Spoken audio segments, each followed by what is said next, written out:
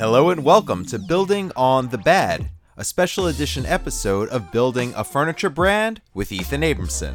On these special episodes, we hear from furniture company owners about the worst days that they have had and how they bounced back from the hard times. These quick looks are meant as inspirational episodes to remind you that even on the darkest days, good can come out of the bad.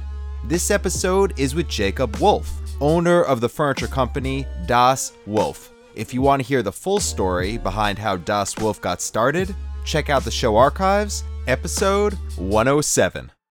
Jacob and his company have had their fair share of big projects, and they can still be intimidating. But there was one day he remembers when nothing went right, and that day forced him to reconsider how he plans out his project builds, and also how he thinks about communication with his clients. This episode tells the story of that day and what Jacob was able to take from that experience and learn from to make his business run smoother moving forward. I had 3 projects to get delivered, and one thing after another just didn't work out. It wouldn't come together, lacquer wouldn't dry, stuff wouldn't glue up, and I remember thinking to myself, this has got to be the worst of all time. I'm not going to be able to recover from this. My reputation's going to fly out the window. Granted, I wasn't late yet, but it felt like I was 3 weeks late, and I couldn't get out of that. But thankfully I had some good help that day, and we pushed through, got it all resprayed, and delivered the next morning. And the weight off the shoulders was immense, but I remember I do not want to have that feeling ever again. And so that's when I started to basically really work on my time management in the shop.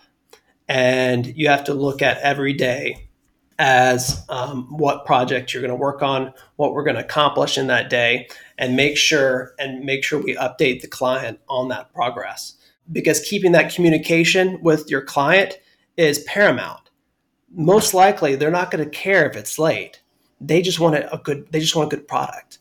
And I know we care about the furniture so much. You care about the product so much. And let them know that by saying, hey, it's not quite done yet. I'm not extremely satisfied. I want to make it the best for you. So this is what we're doing. It's going to be 2 days late, but we're going to give you the best we have.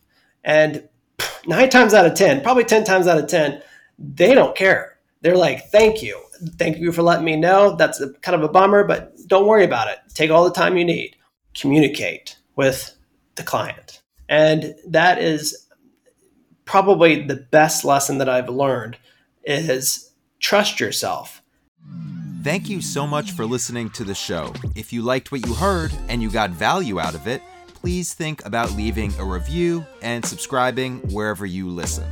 To learn more about the series, please visit buildingafurniturebrand.com and feel free to reach out anytime with questions or guest suggestions to hello@buildingafurniturebrand.com.